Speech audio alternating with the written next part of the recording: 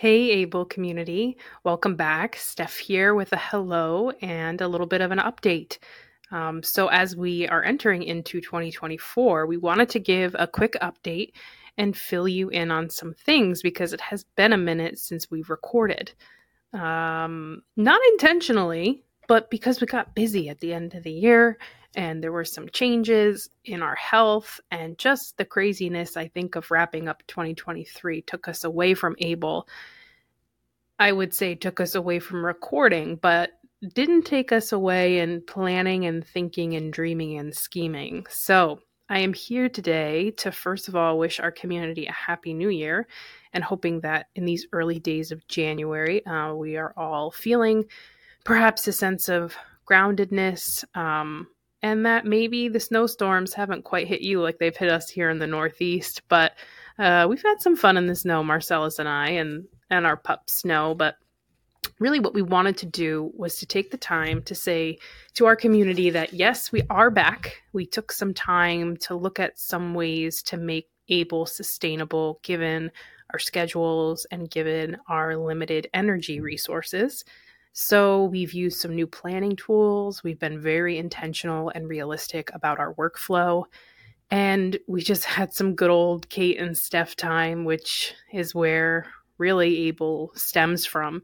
And so we were able to envision what we would like the next couple recordings to be. So we're thankful for your support. Thank you for listening, and thank you for giving us feedback and also for helping inspire us in our content. So what we wanted to do today, or at least in this short little clip you're getting from me, is to share with you a little bit about a health update for me. So, I think I could really think back to those recordings and hear a lot of still pain and suffering and uncertainty with myasthenia gravis. And so I don't know if I mentioned this in a previous episode, but my husband and I determined that we were going to go for a third opinion. And our second opinion was fine, didn't really give us much. And that was about 8 months ago. So we said, okay, where might we go for a third opinion?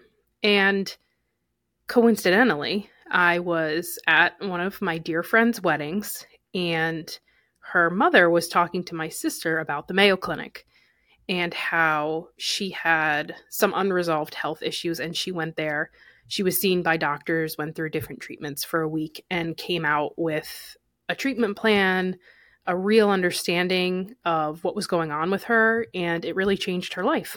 So she kind of referred to it as my week at Mayo. And I thought to myself, wow, that would be really quite remarkable to do. And I didn't know how possible it would be. So actually, back in the time we really got Able started, I had applied, you have to apply to Mayo, or like you go onto their website, you give a lot of information. I had an initial screening call, and then a follow-up appointment, and basically waited to hear whether I was someone that the neurology department would take on. And I was very grateful in, I believe, late October, maybe early November, to get news that, yes, indeed, you can be seen as a patient at the Mayo Clinic in Rochester, Minnesota. So they said, we can see you right after Thanksgiving. And I was like, I need a little bit of time. I need to get myself right. So we ended up going, myself, Marcellus, and my mom, for a week to the Mayo Clinic in Rochester, Minnesota. And I wanted to share just a little blurb about what that was like, because it was really quite remarkable, and I do think it is a game changer for me and my body and my caregivers and my treatment plan. But I'm going to summarize it because I think, as we talk about chronic illness, chronic disease, chronic pain, or something that you are dealing with in a short amount of time, but it's very intense, there's a lot of voices, and you have to kind of really discern whose voice is going to be most helpful to you. And my neurologist at home, his voice is very helpful. My PT, my massage therapist, my friends, But I did feel like there was a voice missing, or just someone with something else in their brain that could help me. So luckily my insurance covered not as great coverage as if I was going to a doctor around here, but they did cover services at Mayo Clinic. So we invested. We bought plane tickets. We stayed at a hotel, and my husband and I said, all right, whatever the bills are from the tests and the visits, we'll make it work, because we're at that point where we really need a deeper investigation of what's going on. So we went, and we had our first appointment on Monday with the Department of Neurology. And what was most striking to me, and what is most profound about the experience, is when I was greeted by this neurologist, very kind, but she said to me, I can read your chart. I have read your chart, and there's a story there, but I don't want to lead with any of that. I want you to tell me your story. And that was so powerful, because a lot of times what providers do, because it's a way to transition with a new patient, is to say, oh, hi, I'm Dr. So-and-so, Stephanie. I see here that you have myasthenia gravis. So right away, you're identified by your ailment. By her not doing that and giving me the space to tell her not what diagnosis I am, but who I am and how this diagnosis has impacted my life, I immediately felt a freedom. And we actually had, we were probably in that first appointment for like an hour and a half, maybe an hour and 45 minutes. So we were seen by her. I was examined by her. And then another person from the Department of the Neurology, a supervisor, came in and talked as well to us. And so they are very clear at Mayo. We are not, going to be your neurologist, but this whole week at Mayo is a consult. It's to bring another set of labs, tests, and minds to the table to understand you and your complexity, which was wonderful. So then from there on Monday, Tuesday, Wednesday, Thursday, after I left the office, I went up to, they kind of like call them concierges, and they made the rest of my appointments for the week. So I got an EMG, an EKG, a sleep study, a pulmonary function test. Oh my gosh, I feel like I got a couple more too. And they were all set up throughout the week. So it was pretty grueling for someone, that's sick or struggling. You get put through a lot. And then after that week, you go home, and the following week, you have a follow-up appointment. What was so cool was that basically everything I did in a week, when I looked back, it was everything that I achieved in a year. All the different doctors I saw at Mayo in 1 week were pretty much how many doctors I was trying to get into over a year. And that alone is such a privilege. The other thing that was really interesting to me was the ophthalmologist I saw, for example, was a neuro-ophthalmologist. The speech pathologist that I saw, I had 2 speech therapy consults before and was kind of told there's not really much we can do because, when your muscles are working correctly, you speak just fine. Or, your voice quality and it changing, or its raspiness, or that feeling of your tongue being heavy, that's just part of myasthenia gravis. Maybe you should take some more Mestodon to help with that nerve connection. But this speech pathologist, I think, kind of cracked the code. She was noticing that, and this is true with all of my tests, when they came back and I had my follow-up appointment, that my myasthenia gravis, everything in my peripheral nervous system seemed to be doing just fine. It was very intact. The nerve conduction test is one of those big tests where they kind of zap you in different parts of your body to see how your nerve responds to that stimulation. And by all means, my myasthenia gravis looked like well in control. Not in a sustainable way, because prednisone is not sustainable, but in a way that I think sparked as much curiosity with the doctors at Mayo as with me. And I'm not sure that my neurologist at home had that same curiosity of still exploring why my symptoms remained. And that's the key difference. I've been thinking about this a lot. When symptoms remain and the doctor that diagnosed you is just so in it with you, I think sometimes they fail to investigate or be curious, or they outsource that curiosity to other providers. What I loved at Mayo was that curiosity that my neurologist had was that same curiosity that each one of the doctors I saw that was a neurospecific speech pathologist, ophthalmologist, respiratory therapist, etc., was bringing to me. And so that high level of specificity and interdisciplinary dialogue between these providers, I mean, that is such a privilege to be a patient there, because you get it all. You get the team, right? Versus having to put the pieces of the puzzle together by yourself. I saw a rheumatologist, I saw an endocrinologist, I saw a pulmonologist, I have my neurologist, I saw a gastrointestinal GI doctor, I'm just going to say that. But I had to kind of bring those people into dialogue with one another, and there really wasn't much communication. So I felt like I was trying to figure things out and on my own. With Mayo, the integration between the doctors I felt like I was being held. I was being held by this team that decided to take me on. So now, fast forward, right? We go, we stay, we have the tests. It's a week later, and we have the follow-up appointment.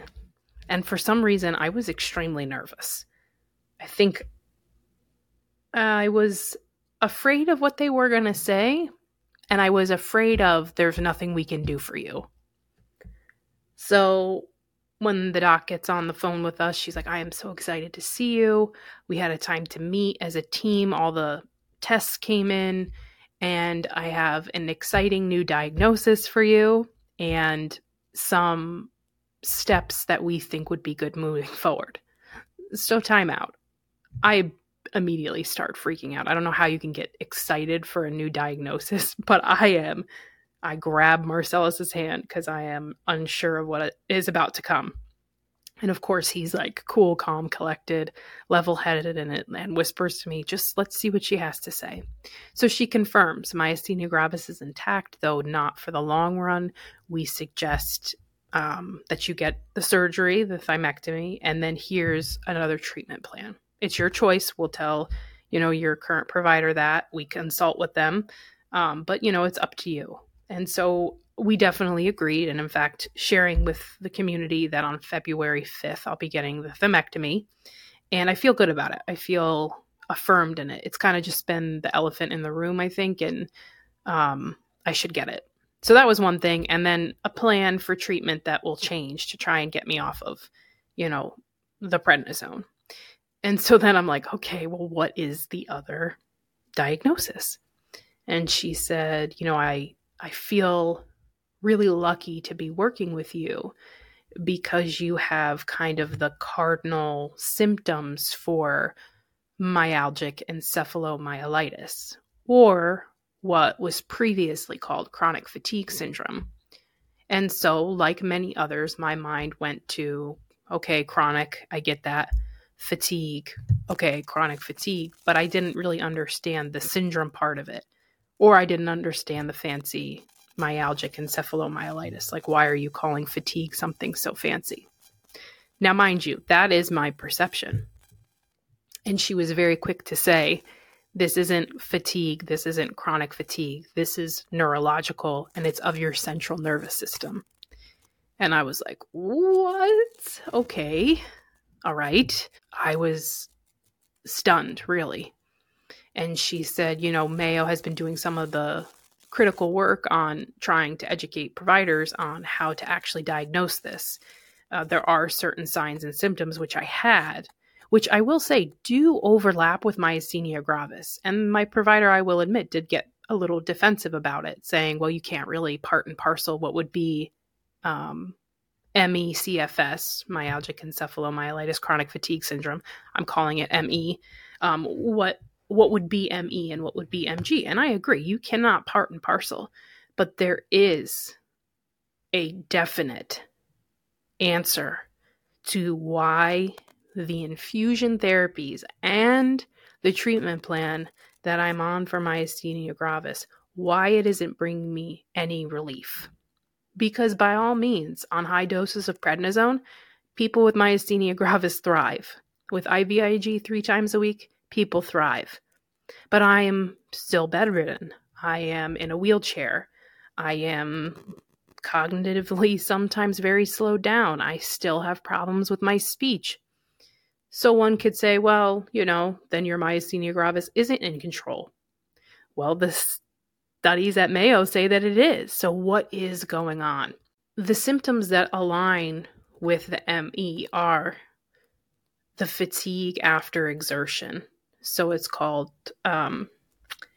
post-malaise fatigue, or like after I go to work for a day, I'm in bed for post-exertion malaise. That's what it is. After a day of work, I'm crashed in bed the next day, and kind of this cycle of I can get up and do something and then I have to rest. The light sensitivity and the sound sensitivity. I was always turning lights off, always like sitting in the dark at work. I worked with my lights off. One thing for sure was I hunch a lot and fall forward, and I thought to myself, that must just be the MG and my muscles being weak. I have a really hard time sitting up, and sometimes when I'm sitting in a chair, by 15 minutes in, I'm slunched down with my head on my arms. And come to find out that that's actually not myasthenia gravis. That's one of the symptoms of ME. I have several others. I literally check the boxes for this. She said to me too, a lot of providers don't think that this is a thing. That's my, I guess, Spark Notes version of her. She kind of gave me a warning, I'd say. And I was like, okay, that's fine. I could take that on. At this point, with all my experience with Abel, with Caitlin, like I can handle that. So now myasthenia gravis and myalgic encephalomyelitis. So I go on to the support groups, into the community for ME, and I feel so seen. I feel so seen. It was the missing link here. So now that I know it, people, will say, oh, how was Mayo? I say, oh, I got this new diagnosis. Oh, so what's the treatment? The hard part is there is no exact treatment for it yet. I've boosted my electrolytes, but most of it is trying to pace yourself and find a baseline of heart rate variability to figure out how you can do your basically essential activities of daily living and not tire. But when you're in this constant state of weakness and in this looping, it's really hard to get out of that crash, as they call it. I'm going to link actually a couple things in this recording to inform our audience about ME/CFS, because it is not what you think. It is not fatigue. It's not chronic fatigue. It's a actual neurological syndrome, disease, however you want to call it. And I've really learned from the community that it's really hard to get diagnosed. There are some overlaps with long COVID, actually. And when we really sat with it, Marcellus and I, and we looked at it, we were like, yes, this was worth going to Mayo, because no one had ever said anything about this. Not the rheumatologist, not the endocrinologist, not the neurologist. No one had ever brought this up, because it was always myasthenia gravis, myasthenia gravis, myasthenia gravis. And yes, I tried a new infusion, Vyvgart. Perhaps that mechanism doesn't work for me. But then also, like, if I'm getting prednisone and IVIG, like I said, why am I not essentially like moving and grooving, I'd say? The reality is there's something else going on here. And Mayo found out what that was. And it brought me a lot of comfort, but also actually brought on a lot of grief. Because I thought to myself, oh my God, am I in a wheelchair because of MG? Yeah, of course I am. Well, actually, like a lot of people with severe ME are in wheelchairs because they walk and then their legs buckle and they can't breathe and their central nervous system says it's time to shut down. So, that was sad and that was hard for my family. That was hard for Marcellus and I to have to reframe. Like I had put all of this on MG. I said like myasthenia gravis is it. You've done all this to me. And now, well, yeah, I have the MG and now I have ME and I can't tell you which is which, but I do know that both are my reality. So we had a follow-up neurology appointment and the doctor from Mayo had a conversation on the phone with my doctor at home. There's more to say about this. That's going to be an episode in and of itself. But as a patient, you can be put in a particularly difficult situation when doctors disagree, or perhaps they believe that their training or current clinical practice informs them better than the other.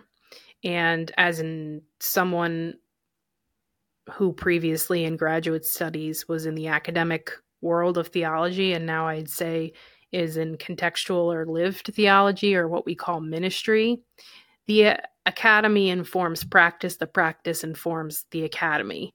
And it has been difficult and it's stayed with me that perhaps my neurologist, who I have a wonderful relationship with, somehow felt in competition, threatened, or blindsided by the findings at Mayo.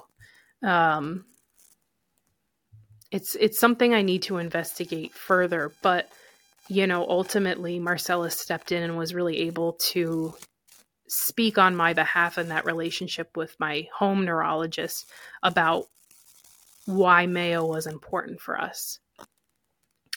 I still don't know where he stands on myalgic encephalomyelitis.